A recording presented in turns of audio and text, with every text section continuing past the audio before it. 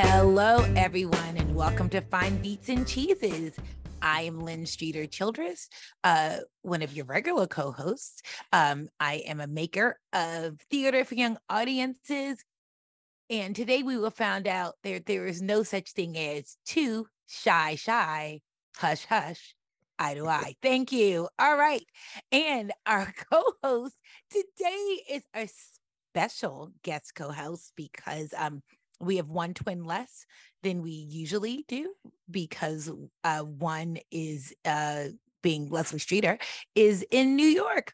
So today our special co-host, you might recognize her from our last holiday episode last year. It's Elicia McIntyre. Hi. Hello. Delighted to be here. I'm like, am I maybe an honorary sibling? She is. We love her. Elicia, can you tell us a little bit about yourself? Sure. So, I am a licensed clinical social worker by training, so mental health background, but I think I'm becoming more of a multi-hyphenate these days. I am a government worker by day. I'm an adjunct faculty for a couple of online MSW programs. I love talking pop culture with you and your twin and anyone else who will listen to us and listen with us. Wide variety of interests, music, movies, entertainment, travel, just a little bit about me. Delighted to be here. We're delighted to have you because you are delightful. Thank you, Elicia. And so our guest today, we're very, very, very happy to have. His name is Melvin Edwards. Give you a little background before I let him talk more about himself. We met at the same church in Annapolis, Maryland, some years ago.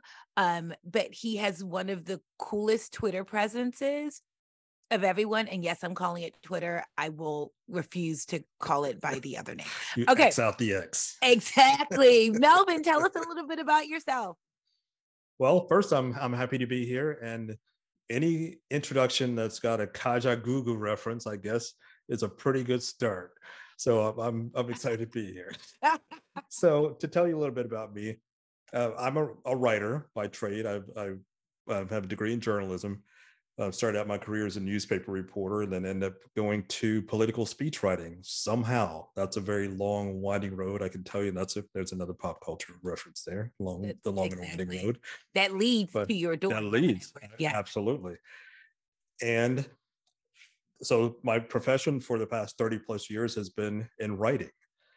But the funny thing is, my hobby is also writing. So I write for food and I write for fun. That's usually the way I describe it. But yes. My career, that's my hobby. And as a hobby, I've written a couple of books about my family's history. And those books have each taken about 30 years of combined research just to go back 6 generations. I know for some genealogists, 6 generations isn't that big of a deal, but when you're the offspring, the descendant of enslaved Americans, that paper trail usually doesn't even begin until the 21st century. So to be able to go back a couple of additional generations before that has taken a lot of research and a couple of lucky breaks along. But I'm very pleased with the way those books were received. And recently, you mentioned being an introvert or being shy. I sort of pulled away from that a little bit and decided to give podcasting a try. So I'm a new podcaster. I have 3 episodes into my new show, and I'm enjoying it thoroughly. It's really great. I was honored to be a guest on an upcoming episode. Tell us about your podcast, what it's called, Melvin. My podcast is called Real Life and Other Fantasies. And it's a storytelling podcast. And the reason why I call it that is because of things I learned during my genealogy research. I learned that there are some stories that you hear, even generationally, that people will swear are completely true, and they believe them to be completely true. But objective evidence will show that those just are not always the truth, or not entirely the truth. But the other part of that I discovered is sometimes those stories are the most important ones to hold on to. They may not be, you may not be able to verify them with data and statistics, but those are sometimes the kind of stories that hold your family together. And I had a couple of stories like that within my first book in particular that I just did not think it was worth it to try to verify or deny, because it was just, the stories were just too important to my family's history to do anything to upset that. So that's why I decided, and also I'm writing a fictional book with that as a subtitle. The main title is called Safe in the Suburbs, and then the subtitle is Real Life and Other Fantasies. And I really like that phrase, that term, so I decided to use it for my podcast. No, I love it, and it's so true. It's interesting, the older you get, you go to all of these new doctor's appointments, and people ask you for like family history of things. And I've had to say sometimes, do you know it was rumored that this happened? But I don't know if that's true, because there's so many things that, because of my age and in relation to the age of the older generation, there were things that they didn't tell us, and things that they wouldn't tell us because they felt we didn't need to know them. And a lot too, with Elicia being in the mental health field, a lot of it is mental health. People will ask questions about your mental health background, and you'll say, well, it was rumored that this happened, but nobody actually wants to talk about it. And also most of the people who could verify those things are passed away. And so it's very interesting. And I know we haven't even gotten completely into what we're talking about today, but just stick with us. It will get there. But Yeah. Well, Lynn, when you say that, I think about, I think Leslie wrote an article recently about women and menopause, and how women aren't prepared a lot of times for that. And as you were talking about family history, just reminded me of it's sort of like myth, mystery. And, then some people say, well, it'll happen for you at the age that your mother, went through. And I'm like, well, first of all, my mom's no longer here. Second of all, what if someone had some surgeries along the way? There's just different things that happen. It's like there's no predictor. And like you said, and I think some of this is cultural too, just like medical things aren't spoken of. And also kids don't need to know certain things. You don't need to be worried about certain things. So, but yeah, that is interesting, of just trying to piece together even just medical history and patterns, genetic traits. People aren't, genetic testing and things like that weren't done, so.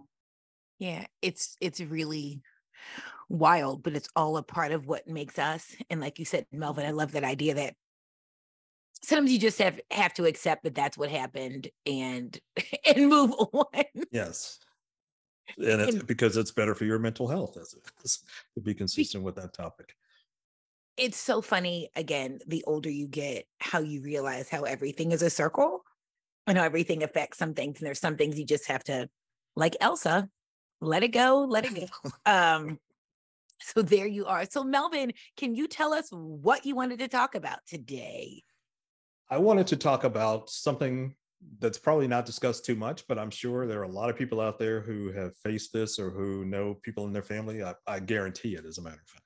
Just being an introvert, the sometimes struggle of navigating life as an introverted male, for one, and specifically an introverted Black male. But on top of that, I just happen to understand that I also have what's considered a highly sensitive person. And that's something I discovered when I was about 40 years old. And it helped explain a lot of me to me. Some of the things that I was having to try to figure out along the way, it just started to make sense. And I realized, well, I think I've done a pretty good job of navigating it myself so far, but I understand myself better, and I can be a little bit more, show myself a little bit more grace, and then realize that there are some things in life that are just not meant for me. And sometimes if I have to decide if it's worth it to go through what it takes to navigate those situations. And if it's not, then just keep moving. That's a bunch of word that is word. The idea that there's some things that just aren't for us, and that is okay. And we thought it would be interesting, again, with the lens of this podcast, to also talk to about pop culture examples Yes. of introverts and how that is played out in the world, but also too how that maybe affected you, Melvin, as a person who was actually feeling this in real life. So, question, you said you kind of figured this out at 40. What were things like for you up into that time that sort of led you to make this discovery that this is who you were? Well, it's kind of hard to explain. I think probably the shortest explanation is I would get absolutely exhausted hanging around certain personality types or certain situations, or even sometimes without people or situations, things like bright lights or loud sounds. And those would affect me. And then I'm very observant. So I would notice like other people, and I would say, those people didn't seem to be affected by those same factors. Why are they affecting me? And so sometimes you just have to go through your day and just try to do the best you can. And the other times when you've got some downtime, at least for me, I started trying to figure those things out. And I happened to run across Dr. Elaine Aron's book, The Highly Sensitive Person. And I read through that, and it was like, she's talking about me. She's talking about me. And probably the most specific example I can give you is I took my kids to Chuck E. Cheese's, which I consider the devil's paradise. Along with Dave and Buster's too. Chuck E. Cheese smells like feet. It's sort of like the Las Vegas of, for children, right? In terms of overstimulation. Yes, just walking into a place like Dave and Buster's with all those bright lights and loud sounds, it's absolutely overwhelming to me. But I didn't want my kids to miss out on those things because they enjoyed them. So it was a real sacrifice for me to go to a place like that. But knowing they enjoyed it made it worth it.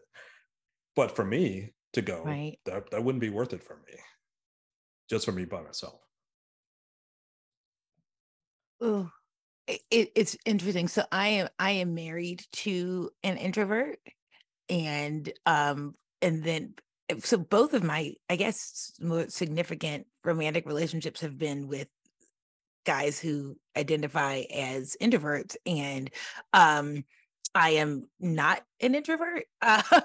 Even though the older I get, I'm deciding if I'm actually an introverted extrovert, because the older I get, I realize how much depleted I am by things. But yes, but my husband will say to me, it's not just that he doesn't enjoy sometimes being around a lot of people, it's that he's actually depleted. So it's not even a oh, it's all right, it's not what I like. It actually hurts him often to be around lots of people. He calls it peopling as a verb, and he will take off days. My mom got married a year ago on a Saturday, and my husband took the day off the day before because he was like, I'm going to need all of this to prepare for all of the mega peopling and the things that he knew he was going to be asked to do. So mega peopling, that's a whole new level of people. And I'm not sure I can handle that much stimulation. I heard a podcast recently, and it was talking about stress and internal conflicts and things like that. And something I didn't know, or certainly didn't realize, is that there's a physical toll that your body goes through when you're dealing with certain internal conflicts, internal factors. Oh, yeah. And the example they gave was, it was by a sports reporter who did this podcast. And she said it's been shown that chess players, chess isn't known as a sport, or certainly not a strenuous activity. Right. But it takes a high level of concentration, and it burns an excessive amount of calories. because it has such an Yeah. the players have such an elevated heart rate during the competitions. I would imagine their cortisol levels go up. So we can't separate anything from our physiology. We can't. So yeah, it might not look like you're exerting a lot on the outside, but mentally what's going on the inside. And I think a lot of that for folks that live with kind of that high sensitivity, sensory processing, it's a lot to take in. So I'm really curious to know, Melvin, like what was the biggest takeaway from, when you first read the Elaine Aron book, and, how did that help you kind of make adjustments, and accept, that, your personality? Well, I had to teach myself to say no more often. Yep. And even when I said yes, I had to know what my limits were. Like I couldn't, it just wasn't worth it for me to risk what I thought might offend somebody else to stay at a place longer than I should, because I thought the outcome would be much, much worse than apologizing to them for having to leave early.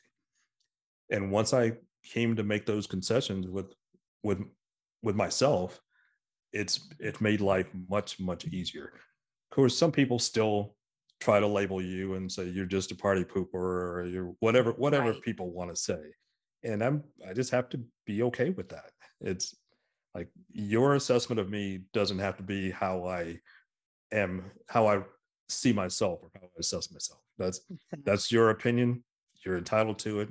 People were wrong every day. Go ahead and be wrong. I know who I am. Yep. Yep. I got to talk a lot of Lynne. No, go ahead and be wrong. Yeah. Just, It's okay. Okay. well, Yeah, just learning to say okay. Okay, it's cool. You know what's so interesting is you as an introvert, Melvin, me as somebody who's considered myself an extrovert most of my life.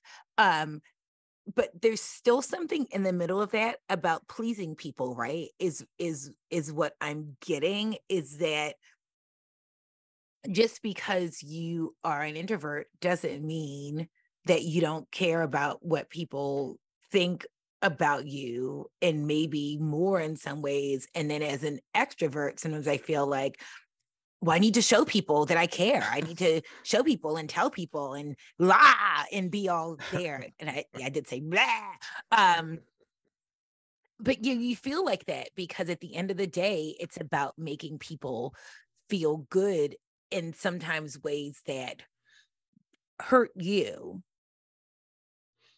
So it can come to that. One of the things, and I don't know what age I reached this point, but I started seeing it like other people's opinions in general, but specifically about me, sort of like a buffet. So it's all out there. And then I realized, well, you can take what they say and put it through a filter and decide if any of it's true. And I try to do that. I want to, if somebody says something to me, even if it's hurtful, if it's true, then that means that it's something I need to fix. Right. But if they say something that's not true, then it's no longer my problem, or never was in the first place. So with the buffet analogy is, I figure it's all out there. You have your options. You pick what you want from it, and then you just leave the rest for everybody else. And what's left behind is no longer my responsibility. It's not my business. I just leave it behind me and I keep on moving. You podcast people, this is, you can't see us visually, but Elicia and I are just nodding. There's so much truth in that. Well, can I add one more thing? Yeah, one of the things I noticed the most during my childhood was things like family reunions, and it was always on my mother's side of the family. I knew almost nothing about my dad's side of the family, which is part of the reason why it took so long to do research on his side of the family. I really had nothing to go from, including his own parents. He rarely talked even about his parents. But on my mother's side of the family, we'd have an annual reunion. It was always in the same place, and it was a big deal. It was like a whole weekend, and I always dreaded that weekend. It's always Labor Day weekend. I dreaded it every year, and we would go, and I would try to participate, and then I would get overwhelmed, and then I'd pull away from the group and go and find a shady tree and sit under the tree, or just try to find some solitude. And everybody assumed that I just wasn't social, or I wasn't friendly, or whatever the labels they wanted to give to me. And I was just overwhelmed.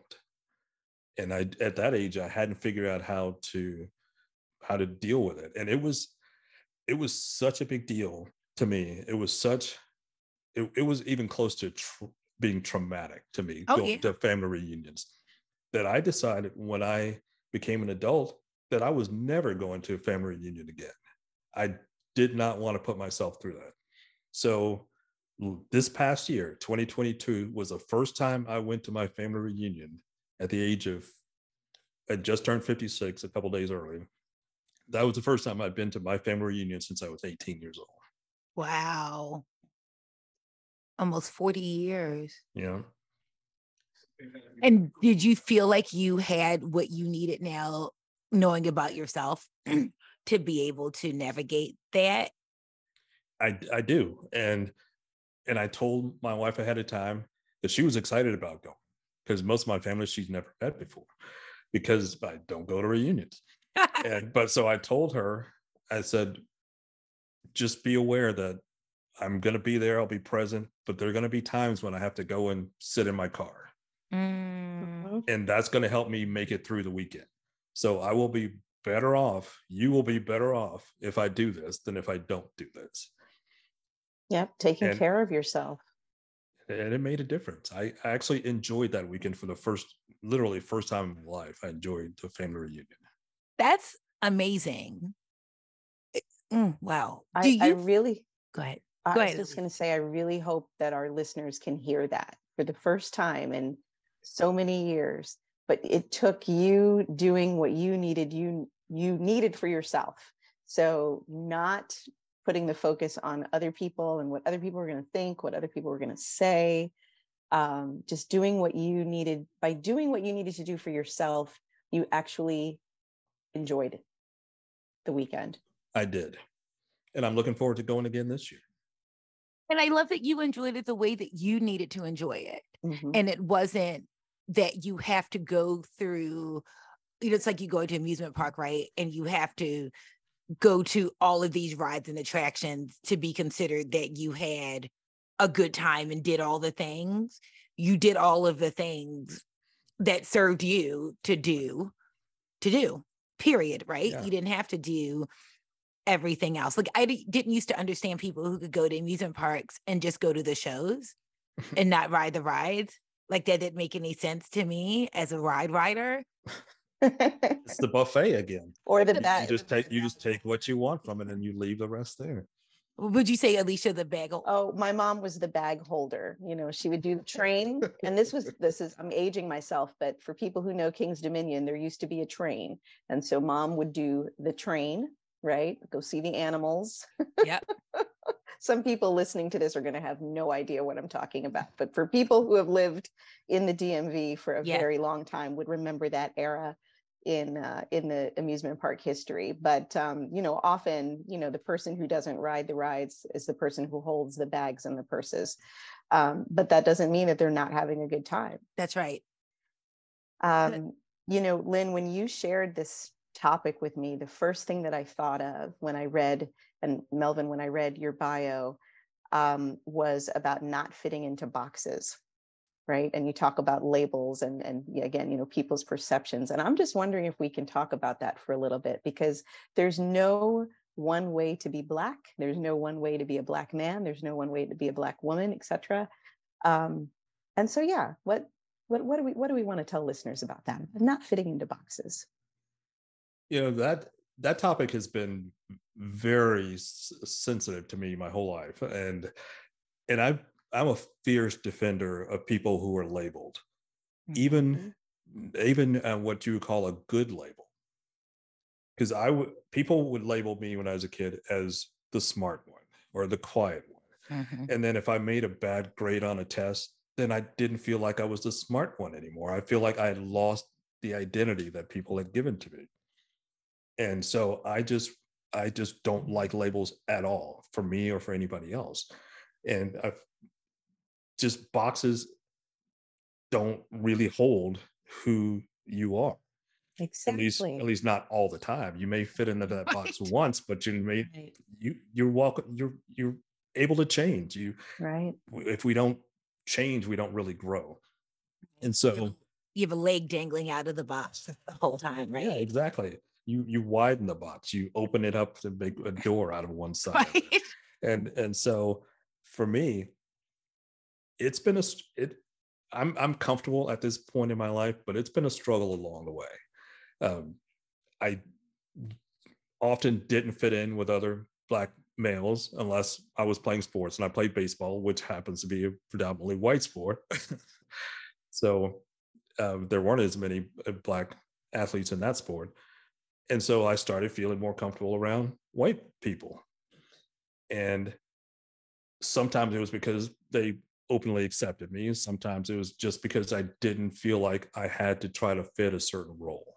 Right. And there's just a lot of pressure to try to fit into stereotypes. And so I just stopped trying to fit into that. And I am who I am. And if what I am isn't what I want it to be, then I'll work on fixing that and improving myself.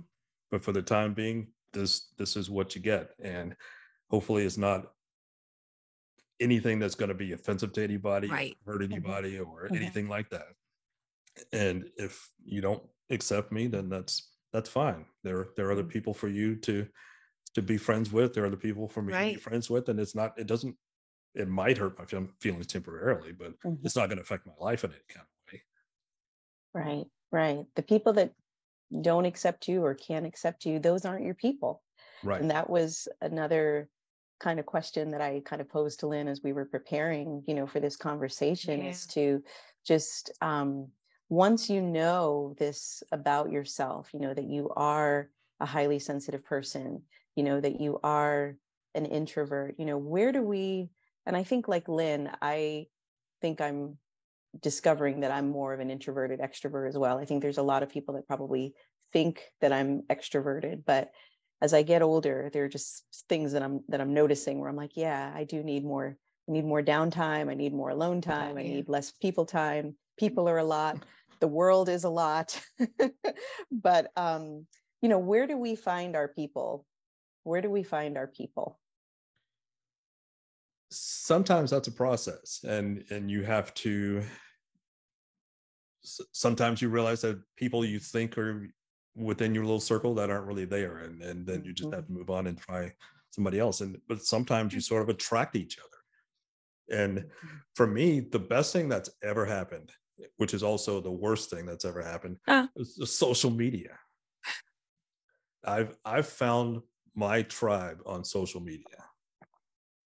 And there's so many people I've met who I would never have met before, because I wouldn't meet them in a bar. I wouldn't meet them at a social event because I wouldn't go up and talk to them at a social event. Right. But online, because I'm writing and that's my element, I'm able to communicate that way. And then once we sort of form some bonds, then we can talk in real life. And that's a much more effective and comfortable process for me. So for all of my newer friends, I believe all of them were that way from social media. But then I've got my core friends who are my lifelong friends that I've known at least since high school. Right. And those are people I've formed bonds with early on. And my circle is very small and very tight, but unbreakable. And those people I trust, and they trust me, and they know me, and they accept me, and I know them and I accept them. And so we are comfortable around each other. We can be real with each other. And those are the people who I always want. I always want around me. And I'm working on expanding my circle, but again, it takes a lot of being sensitive, highly sensitive, and introverted. I tend to see things and hear things that aren't even said out loud. Right. And so sometimes those things make me sort of recoil and wonder why did they make that face, or why did they do that? And then once I get to know that, well, that's sort of a benign thing, you can trust that person, and I can still move forward. But I tend to evaluate people. I tend to over evaluate people. That's probably the most accurate way to say that. No, I hear that. And sometimes it just takes a while to form those bonds. Yeah, I am an overthinker. I just, to no one's surprise, just got diagnosed as ADHD. And I had a good friend say, so everybody knew this about you, but but again, I mean, there's, there are layers, but I am an overthinker, and I know that's something that goes with that. Thank you. Can I pause you there for a second? Please. Because I just mentioned labels a minute ago, and I wouldn't let somebody label me as an overthinker. I'm somebody who occasionally overthinks. Like, being an overthinker isn't who I am. It's sometimes what I do. I love that. So I am someone who often overthinks and has made up whole narratives about people and what they think of me, and how that one thing that I said that one time has affected me in their eyes forever and ever for the history of the world. And then I find out that it didn't. And then it's like, oh, I don't have to live in that land of bubble of stress around people anymore. On to the next. But yeah, that's me. So I did want to say, so Melvin, do you remember the first time you saw someone, a character like in a movie or a TV show, that you felt, even though you hadn't at that point maybe identified with the words highly sensitive or the words introvert, but that you saw somebody portrayed who was maybe like you, that maybe you identified with? Actually, not really. I sort of gravitated towards the ones who were the opposite of me. And I would think, what would happen if I were more like that? And it usually wasn't people, not real people characters. It was more like animated characters. Like who? Like things like Mighty Mouse was something I really gravitated toward.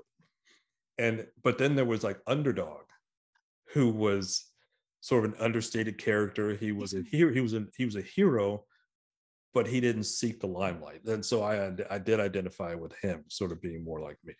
But the characters like Mighty Mouse and some of those people who were doing heroic things, who would make a difference and who would break barriers and who were unexpected, I looked up to those types of characters. It wasn't really until I became an older adult that I ran across characters. I mentioned to you Freddie Highmore, the actor, and movies that I've seen him in he was younger, like Charlie and the Chocolate Factory or Finding Neverland. I really identified with his characters there because that was me as a kid, and so I was always the one who was trying to make somebody else happy. I was trying to help somebody else. I didn't seek attention, and I was generally suspicious of people I didn't know, like he was in Finding Neverland with the Johnny Depp character. And then August Rush was the other one he was in. And some of those movies, the connection was so intense, August Rush and Finding Neverland in particular, that when the movie ended, I just had to sit in the theater. I went to the movies by myself. I sat in the theater so people couldn't see how hard I'd been crying during the movie. Wow. Because I thought, somebody gets me. Do you feel, because I'm thinking of August Rush, it was like a kid who was orphaned, right, and trying to find his parents. He was trying to find his parents, yes. And it was like Carrie Russell and somebody. Yeah, Jonathan Rhys Jones or something like that. Oh yeah. And his parents were musicians, and he was starting to develop some musical talent, and that was their connection, and that's how they ended up finding each other. And the other part of that was just my own story. Like, my dad died when I was 13 years old. So I've always felt a connection to kids who've lost parents, and which was his story, his John Freddie Highmore's story in Finding Neverland. Right. So when I see a character, a child actor on the screen whose character has lost a parent, that's something that brings me back to that. Like, there's certain parts of me that never grew past the age of 13. Like, when my dad died, part of me is still 13. And then from that point forward, I had to teach myself how to become a man, what was expected of me. I didn't have my dad there to assist me. And it wasn't even, I don't even think it would have been the same as growing up in a fatherless family, because I had that example early on. And even though he wasn't there, I still found myself doing things that I thought would please him. And so learning how to become my type of a man, the man that I am, has taken some trial and error. I've made some big mistakes along the way. But one of the things I'm really, really proud of is the kind of father I am, or the kind of father I've been. And I think I feel pretty certain that most people who know me at all would agree with that. And that's a source of pride for me, because that took a lot of trial and error, a lot of learning along the way, and admitting to my kids that I don't know. We'll figure it out. Let's figure it out together. Or, I did that, or I said that, and I'm sorry, I was wrong. Will you forgive me for that? So a lot of people, when they hear the term sensitive or sensitivity, they think it means that you're easily offended. But I'm not offended very easily at all, because I will go back and evaluate what was said. And if it's true, I'll accept it and I'll try to fix it. And if it's not true, I don't hold on to it. It's just not my problem anymore. And you probably hear me say the word responsibility a lot. Right. Things that are my responsibility, I can handle. Things that are not my responsibility are not for me. That's for somebody else. If they want to put their responsibility on me, then that's a burden that I'm not going to carry for them. Right. I can help you navigate through it, but it's not my responsibility.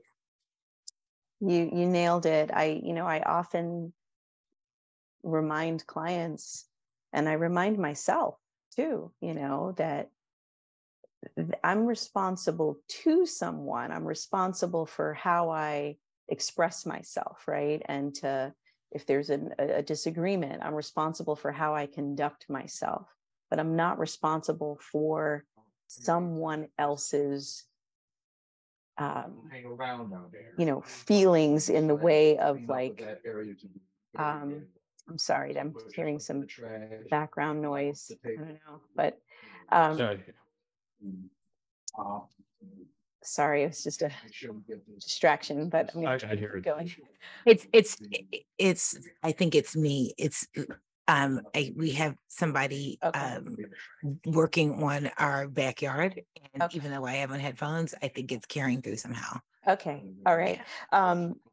Just this idea that we're not responsible for, people can have their moods, they can have their feelings. It's not necessarily our responsibility to fix it, right? We're responsible to one another in relationship, right? We're just not going to spout off and, say abusive things. But once we know that we've expressed ourselves clearly, that we have, exerted a boundary, that we have, said things, with kindness to the extent that we can, that person is still allowed to feel however it is that they feel. That doesn't mean that it's our responsibility to fix it. I really like what you said, Melvin, about just not absorbing everything. If it's true, you'll examine it, you'll look at ways to improve. But if it's not true, it's not something that you're going to internalize and absorb and let it bring you down. Absolutely. Lynne saw this morning. I had a situation on Twitter yesterday where I posted a meme, and it had political undertones, but it wasn't specifically political. And this guy who does not follow me, he came onto my feed and responded very harshly, we'll say. And I didn't feel angry at him. I felt sorry for him. So I said, well, how would you handle your teenager acting this way towards strangers? That was my response to him. And I said, I think you need to make better choices. And I talked to him like a teenager. I said, you need to reevaluate the situation and make better choices. And that infuriated him. So he came back at me with a racial response. It was awful. It was.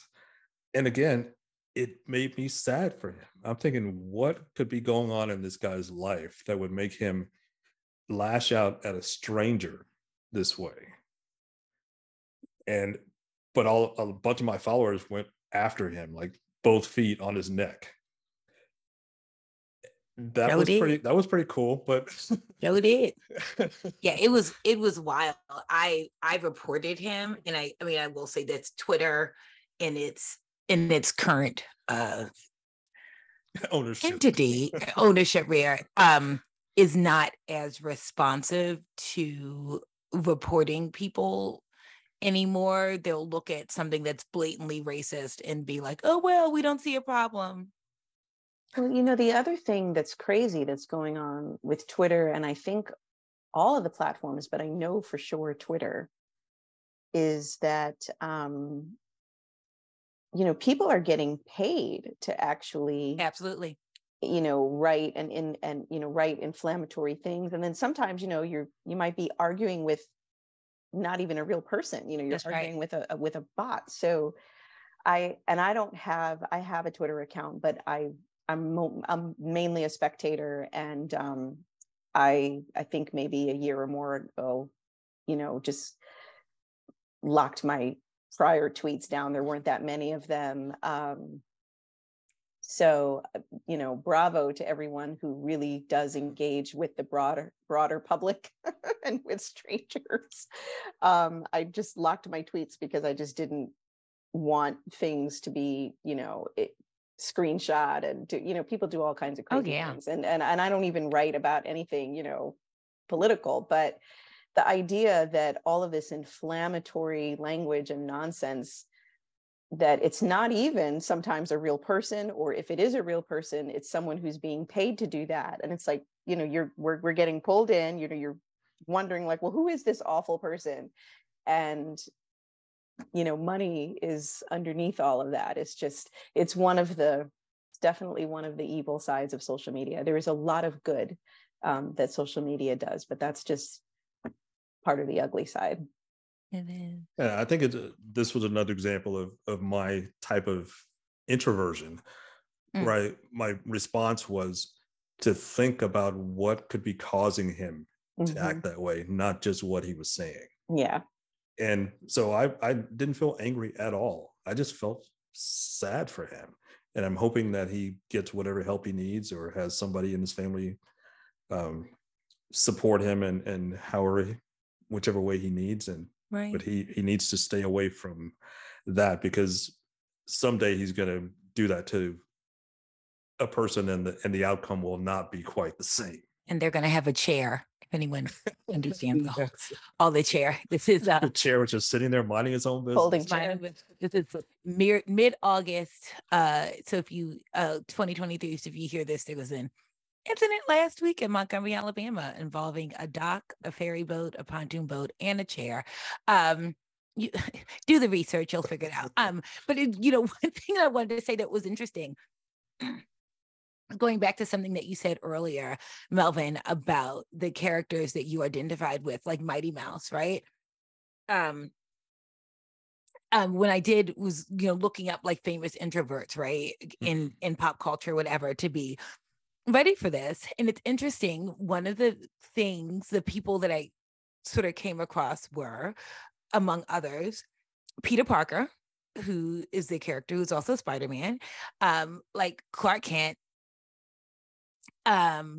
characters who were considered to be shy, introverted in the common vernacular. Some would say wimps, right? They're who then, because of either, you know, being bit by a radioactive spider, you know, then has these other powers and is able to become somebody else. Or in the example of Clark Kent, he was always he kind of played up the Clark Kent side to sort of downplay who he really was, as Kal-El, thank you, as Superman. But isn't that interesting though, that sometimes introversion is seen as a condition that you have like temporarily, or gets solved, right, or cured,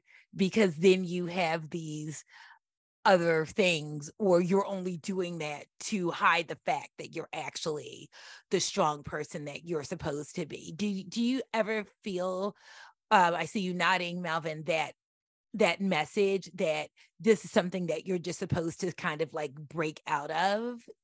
I know we see a lot of that, you know, in the movies where, you know, where a girl was a shy bookworm, and then she takes off her glasses and gets a makeover, and now she's the most popular person in school, right? Yeah, that's been my whole life, where extroversion is generally seen sort of as the control group.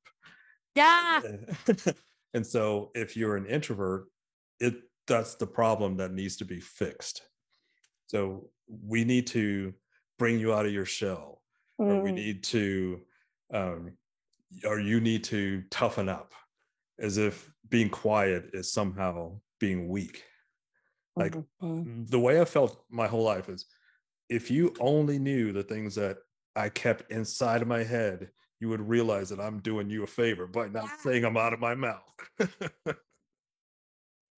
Yeah, introversion is not a condition to be fixed. The other thing, Lynn, when you mentioned Peter Parker, the characters, Peter Parker, Clark Kent, they also both they both experienced early parental loss. Oh, yeah.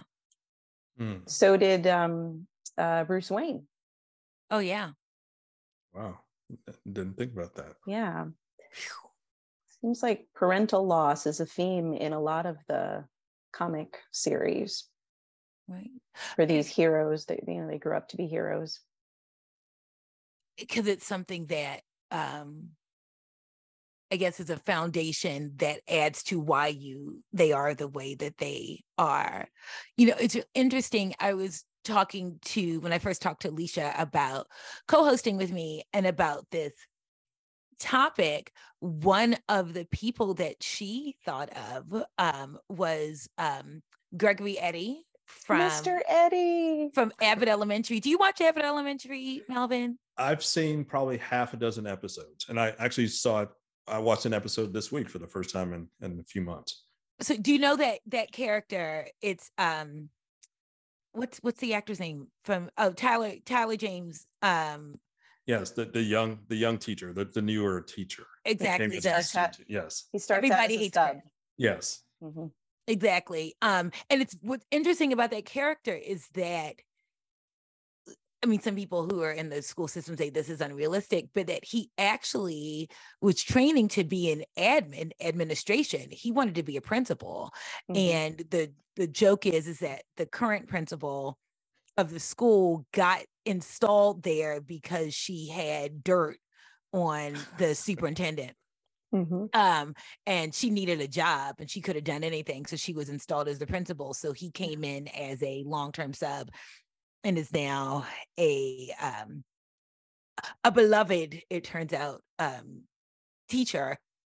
But again, he is this tall, quiet, young Black dude who some people don't get and don't understand. And there was a storyline where he was dating the parent of one of his students. And so basically the long game is that he's going to eventually wind up with Janine, who is the main character. played by Quinta Brunson, who We hope. Lord, because No hope. it will happen. They like each other. It's a will they, won't they? They could decided not to. But first, we need to get the writers paid, though. We need to get the writers their benefits so we can get, things moving again. Oh, absolutely. Yeah, they will. No. That's since Quinta Brunson is the writer and the main actor. Exactly. Of it. But there's a storyline where he was dating this woman who is more gregarious and sort of out there. Just different values. They have different values. Different people. They were both cute, but they were not a match. So for Valentine's Day, he gets her a Lego set that's flowers, right? He thought that this was the most romantic, like it's romantic because it's flowers, but it's Legos and it's something that you work on. And Janine and wait, because she was allergic to real flowers, so that was the romance piece of it too, the really thoughtful. I forgot about that part. And I did see that episode. It's beautiful. And Janine is dating a guy who's actually a friend of Gregory's, and he gets her this designer bag, and she doesn't really care about the bag. She doesn't understand how much he paid for it and that it's the status symbol. But she really is like, that's a great gift. I know she's going to love those Legos. And it turns out that, of course, the girlfriend doesn't understand the Legos at all, but really wants the bag. She's like, are these for my kids? Exactly. But interesting though, is that it is played semi for a joke, but you understand that he is still valued and has value, even if, like you said, Melvin, if other people don't get it, even if the person he's in an intimate relationship with doesn't get it. And then we find out when they're going to the Poconos, and she wants to do, be in the hot tub shaped like a heart and everything. And he has all these, does he want to go activities? Right. Lots of adventure activities planned, and she wanted more of a relaxing spa weekend kind of thing in the Poconos. But I love though that it wasn't played as this is something he needed to change about himself. It's that he needs to find someone who values him the way that he actually is, and he has someone, but they won't. The writers haven't done it yet. Well, the series would end too soon if you came to that conclusion. I know, it's only the second season. So of course we're going to keep watching. It's one of my comfort rewatch shows, actually. It's just love that show. It's heartwarming. It is so many things. The other thing is that people, I think they underestimate Mr. Eddie. Again, he came in as the sub. He's quiet. He might be, some people might describe him as quirky. He's a picky eater. He's, they make fun of him for not liking pizza. And then they find him eating his lunch in the car outside, and he's eating a boiled chicken sandwich. But then there are times, where he steps up and people are like, oh, this is the guy who started out as the sub. We didn't think he had it in him. I think he was, didn't he save the school carnival or something? He did something. There's several times where he has stepped in and kind of saved the day. Well, there's a storyline about them having this garden to grow fresh vegetables for the school, and it turns out that he actually grew up. His dad is a landscaper and a gardener, but he secretly hates it. But so he was actually though coming in behind the people who were tasked with the garden and was fixing things for them, and they thought that they were doing this amazing job. Yes, I saw that episode too. Actually, it was hate gardening. He was I hate this, but he could not do it because he couldn't stand it being done wrong.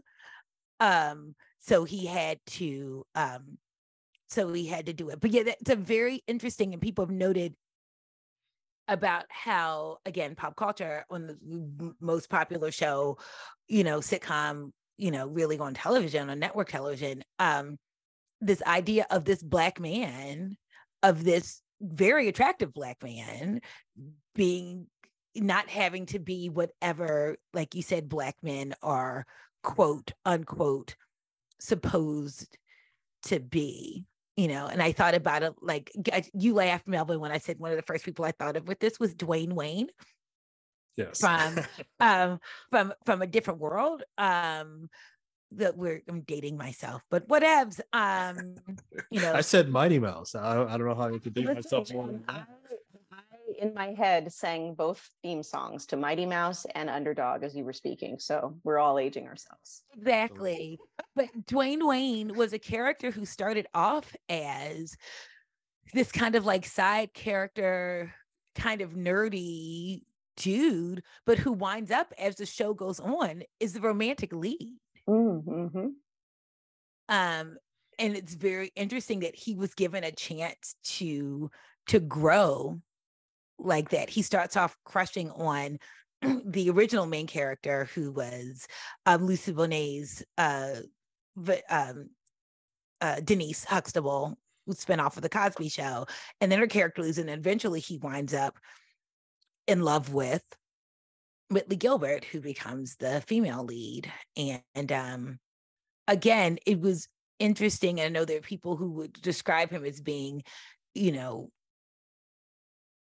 nerd and not very masculine. And again, he became the romantic lead of the show.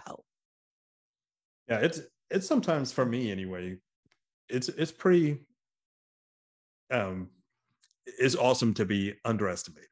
Yeah. You can set your expectations, your perceptions of me are not necessarily my reality. So just because you have a low expectation for me doesn't mean I have to meet that. So if I get the opportunity to bust your thoughts and what you thought about me, I just sort of give myself a mental high five and just keep on moving. Because I haven't done anything out of the ordinary. I just did more than you expected. And as long as, and the other part of it is, I think as long as you continue to underestimate me, I'm always going to beat you. I'm always going to beat you, because I'm not going to lower my standards because that's what you think of me. If you think this is what you're going to get from me, and also everything is a competition to me. I'm very competitive, even if it's all in my head. So I'm coming in with my best, and my best is probably going to be more than what you're expecting. And so you're going to be playing catch up the whole rest of the time. Well, all right then. I believe that was the mic drop. Exactly.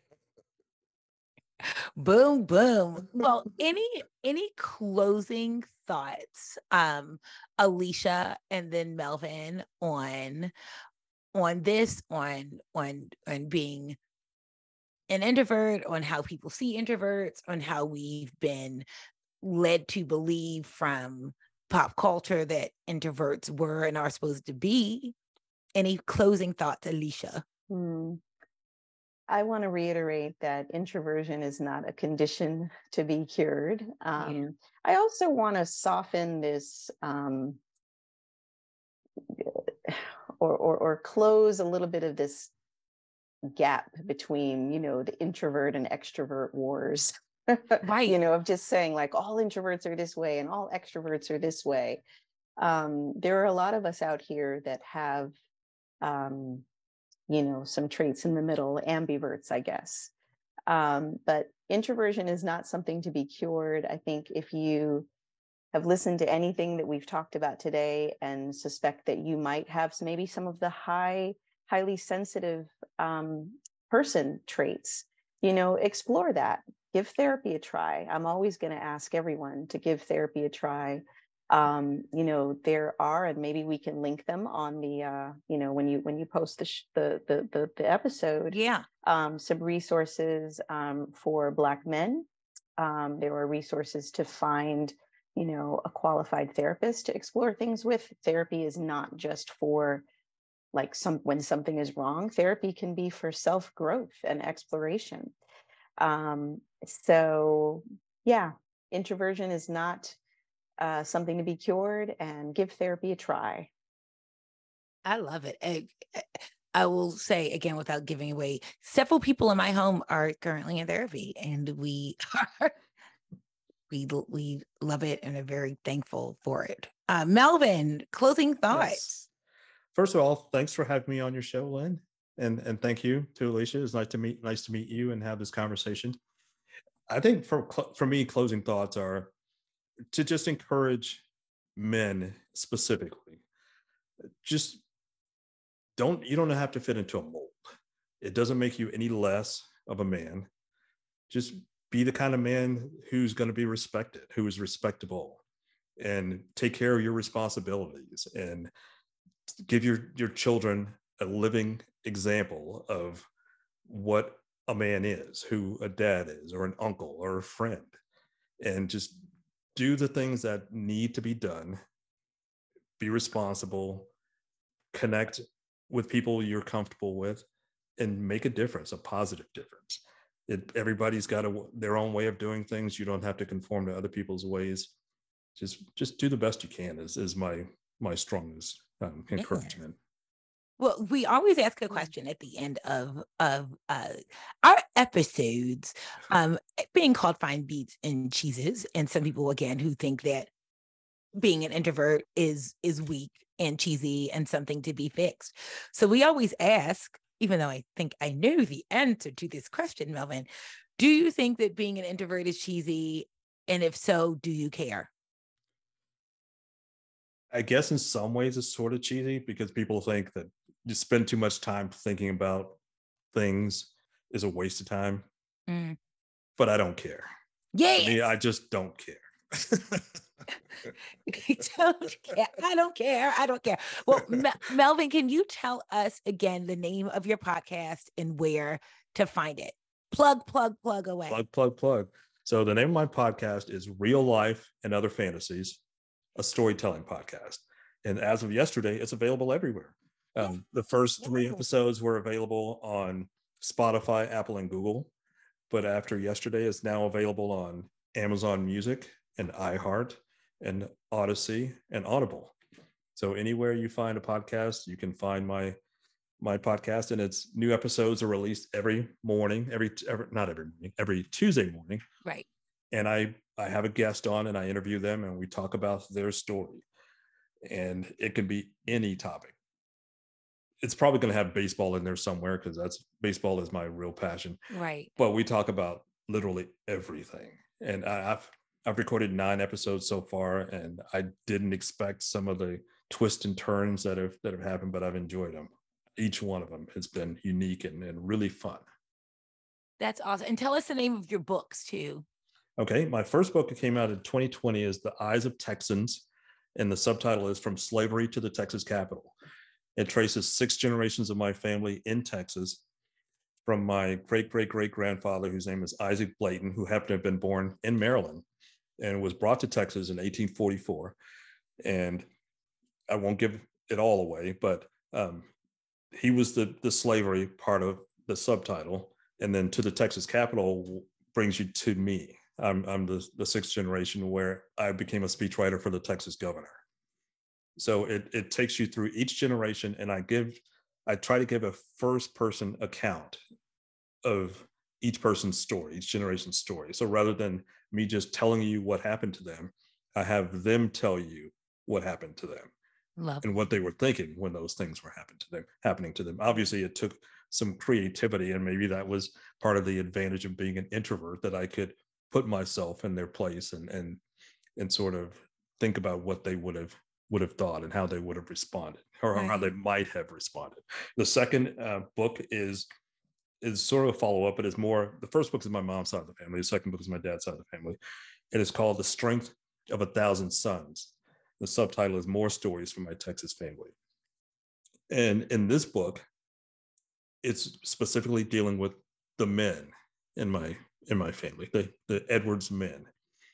And I start off, the first chapter is from my dad's perspective when he was a child, a traumatic event that he experienced, and how his response to that event changed the course of my family's history. He broke the cycle of abuse as a 10-year-old, he consciously decided he did not want to be the kind of man that his dad was. And so that's sort of how I came to view this topic. Like my grandfather was technically a man, but he wasn't the kind of man I would want to be. All right. And I'm a man, and I might not have been the kind of man that he would have accepted. So there are just a lot of different types of ways to be a man. And as far as I'm concerned, as long as you're responsible, you don't mistreat people, you don't act like my grandfather did to my dad. That's what's more important. Gosh, it all came full circle. How life is, it all does. Melvin, thank you so much. Everyone, check out the podcast, his podcast, check out his books. He's currently on Twitter, or the other thing that it's called. I'm just going to be bad. What's the Twitter handle? My Twitter handle is Edwards21228. That's from when I lived in Catonsville. So that's the zip code for Catonsville. Ah, okay. Life is great in the 21228. I used to live in the 21228. I loved it there. Well, good deal. Well, thank you so much for co-hosting with me, Elicia. Thank you, Melvin, for being our guest. Next week we'll be back with La Leslie. But thank you all so much for listening. And as Leslie says, I'm probably going to get this wrong. Keep it breezy, keep it cheesy. What? Yeah. All right. Bye, everybody. See you later. Thank you.